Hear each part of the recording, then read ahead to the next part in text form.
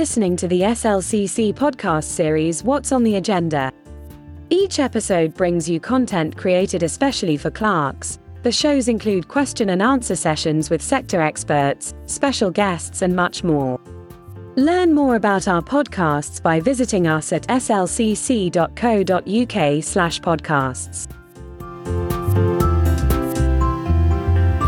I'm here at the SLCC. My name is Shelley Parker, and we're very lucky to have Councillor Keith Stevens with us, who is, of course, the chair of the National Association of Local Councils, known to you and me as NALC. First, a bit about Keith. I know that he knows an awful lot about town and parish councils because actually he's married to a clerk, so he knows plenty. Keith, can you give us a quick tour of how you actually got into local government? Like many people in my position, probably by mistake, I took early retirement from banking, proper banking, not the banking you hear about these days, and got convinced by a couple of our residents to join the parish council. Little beknown to me is there was this scheme because they'd been trying to get out of being parish councillors and they couldn't get out until they got people in to replace them. So, yeah.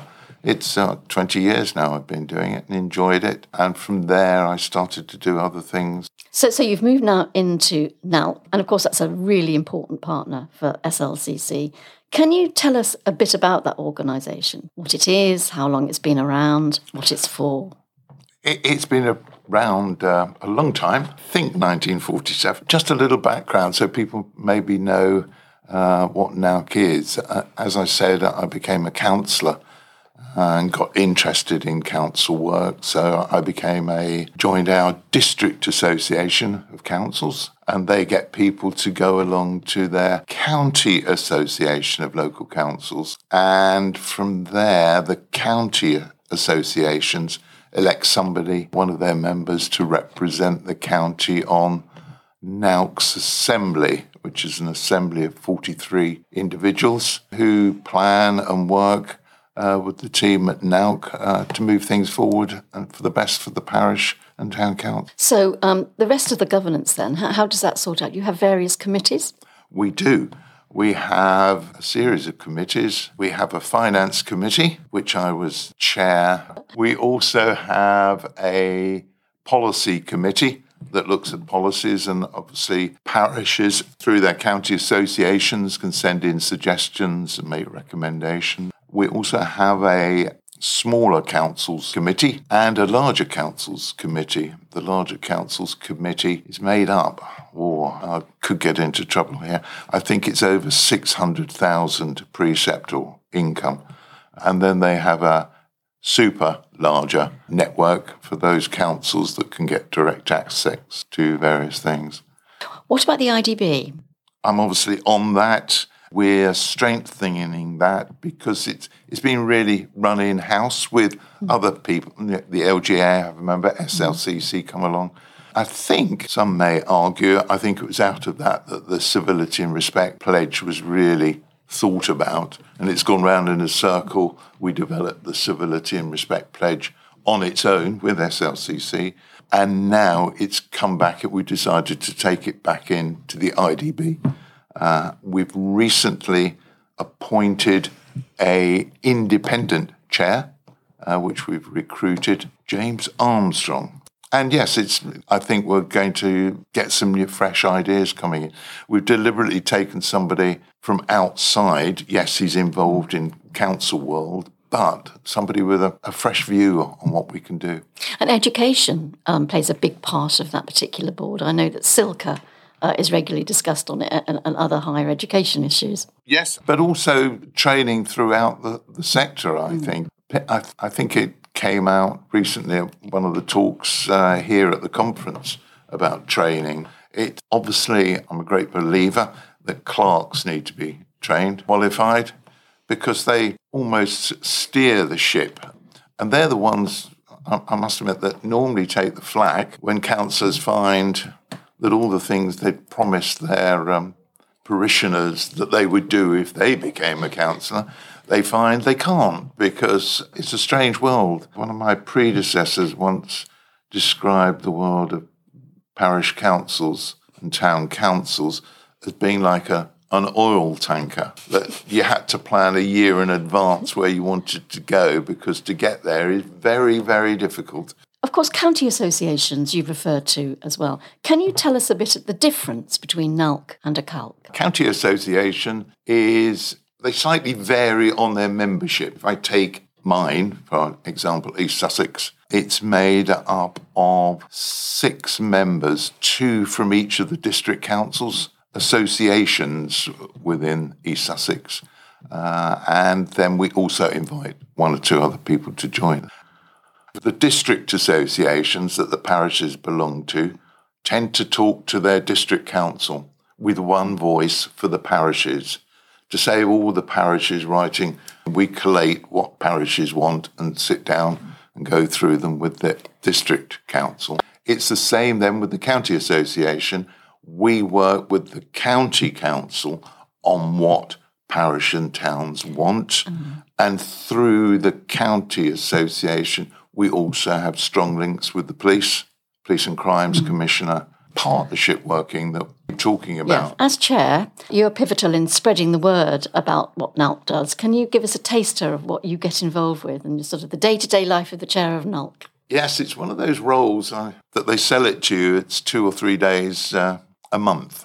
Well, this is my, I think, 6th day in a row at the moment because it's conference season. Yeah, I go out and talk to ministers. It's not my main role, but that's really to try and get involved with ministers. I've been very lucky. I see Lee Rowley on a regular basis. We meet at various events, and it's nice when they come up and they call you by name and they talk to you, and others go, oh. It certainly surprised my senior county councillor I was with at an event when Lee Rowley comes up and starts talking to me. So that was good. And so you've been doing the round of party conferences then at the Yes, moment? we share them out to do them all. I concentrated on Labour conference because I went there last year, and I was lucky it was meant to be 5 minutes, but actually got 25 minutes with Sarah Owen, the new local government minister.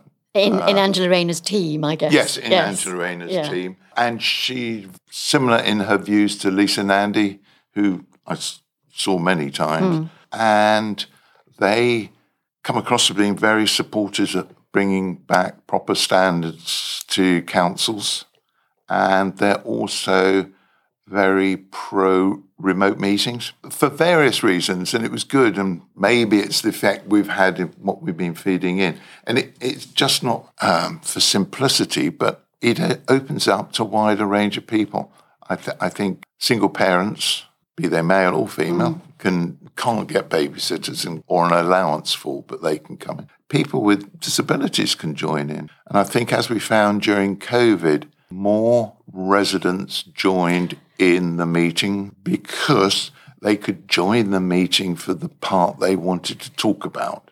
Yeah, absolutely. And I'll be frank, some parts of parish council meetings can be very boring, and people are always embarrassed, I say, when they've done what they want, then they need to get out, and you're in a village hall, and it's a clip-clop, and everyone turns around to look at the person sneaking out of the room. You're absolutely right. And the engagement with community means it's better local democracy, which is a real question mark about why it's not being pushed forward, isn't it? The other thing from a personal view is I think it may attract more younger people in. The youth like to do things on screens. You know, I have my own views. Well, the people are busy and they haven't got time to go out, drive and go to a village hall somewhere when they could work it around their jobs and their families. I think you'd also get more working young people because they work different hours and they can join in from remotely. And from a personal thing, as chair of a parish council, you wake up during the winter day of a parish council meeting and it's snowing. You wait to midday, really, to see, do I cancel the meeting or do we still go ahead? It would be so much easier to say, look, the weather's awful.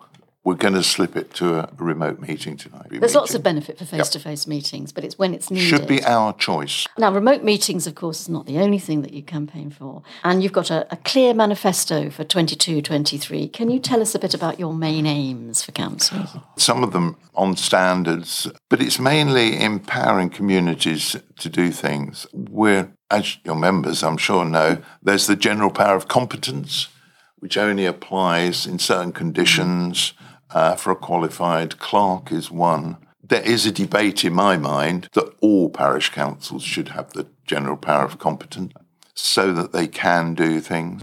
A little thing on my shoulder says, yes, but you have to be careful. The qualified clerk is there to stop you leaping off where you think the water's 6 foot deep below, but actually it's only a puddle. So you have to be careful. I think we want to try and get more direct funding. That's not going to be easy, but because a lot of people assume that the 20 million that the LGA gets, they share the pot with us. I had some meetings with government ministers. It was just an assumption that the LGA shared the money with us. They didn't appreciate that we only got our money through our precept. Well, it's a bit like district councils get money. And we're told by government, ask your district council for some money. Well, some of them have enough problems with their funding anyway. They're not going to share it with us. But of course, that is something where working with district and borough councils over the last few years has helped because they appreciate we can raise money by precept. And if your residents really want something, then you can raise the money. Yes, and that's something that NALC has been very successful in campaigning for, is not introducing that cap.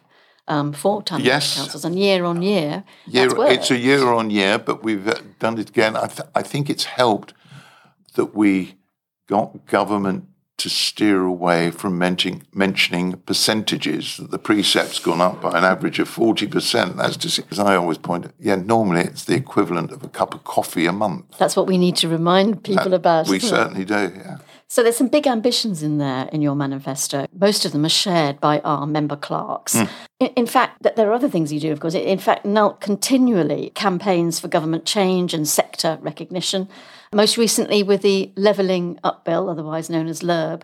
But it's been a very slow old journey through Parliament. And thanks to the sector lobbying that you do with your MPs and peers, it's really, peers, some peers and MPs are really beginning to recognise our sector and actually agree with the message that's going across. But it's a slog, isn't it? It takes time to get stuff through. It is. And we've had a lot of work with our Baroness Scott, our president, also involving other baronesses in the House, and they're all in the same accord as to what we should be doing. Again, we talk about remote meetings, but there's also the situation with regards to churches, very grey area. So, you and your staff work very hard on those briefings and things around consultations, of course. You do a lot of consultation feedback. Yep. So lots of effort everywhere, and for which we're very grateful for. To make this all happen, we spoke about partnership working, and you work with the LGA, local government association, and others. Perhaps you'd like to talk a bit about who you work with and why you think it's really important that those partnerships come together. Yes, we obviously work with the LGA, which I'm sure everyone knows represents the higher tiers, if you like, or the lower tiers, depending which way around you look at it. But we're doing more work with the District Councils network. And what's pleasing, it was last year, but it's had an effect at their conference that I went to. They were warned that not working with your parish and town council will be a mistake. And if you don't, you will regret it in due time. So I think finally we're working together. I think historically we spoke together, we talk, but now people are working together, doing far more, and we're finding more partnerships want to talk. Can you sort of give us a flavour of who they might be? There's the LGA, isn't there? What about the LLG, Lawyers for Local Government, and ACRE? I think that you work quite a lot. Yes, I sit on the Rural Coalition, which is a group of bodies, including obviously NALC, ACRE, and I think currently 13 bodies. And we've actually put forward a Rural Coalition vision to government, a paper which I talked about at the Labour conference when I spoke at a fringe event. You're also part of the all-party parliamentary group on local democracy. It opens doors for us to get in and talk to MPs, and we can invite MPs to come along and join it. Yes. Yeah, you have very successful reception or a co-hosted reception with them, don't you? We do. Yes. I've also found that some might say it's a perk, but the first one or two are that in this role I tend to go a lot of parliamentary receptions, which is quite good to start with, but then after a while. And we're actually having our own this year. Our Star Council Awards and Clark are coming along to our reception there, where we're going to present prizes to the finalists. It's going to be opened by Lee Rowley, and it follows on. We've got a day in London for our assembly, and then we're all moving down to Parliament. So that'll be fun. On SLCC, the membership body for clerks, and NALC, representing councillors, we're obviously on the same side, aren't we? And we share many aims and collaborate together to get things done. Can you tell us how that partnership actually works? Yes, I think, as everyone knows, we signed the Memorandum of Understanding protocol. And it's really to get us to work, not to get us, but to highlight the working together, both informally and formally, I think. The officers met not that long ago. I think it's sometimes better that the officers meet without the chairs, because it's a bit like officer to officer sometimes works better. To finish up on then, Keith, if our clerks and members want to know a bit more about NALC and everything you do, how easy is it to find that out? Well, obviously, they know about NALC already. There are a few things. One, I'm still surprised the number of people that don't read our weekly bulletin that comes out on Thursdays. It used to be Fridays, but it was pointed out by various clerks. We get lots of things on Fridays because people are clearing their desks on Friday. So we actually just push it out on today, actually. It is Thursday, isn't it? Yes, Thursday. Be today. There's also our website, the NALC website. Again, people say, well, what are you doing for climate change? Or what are you doing for this?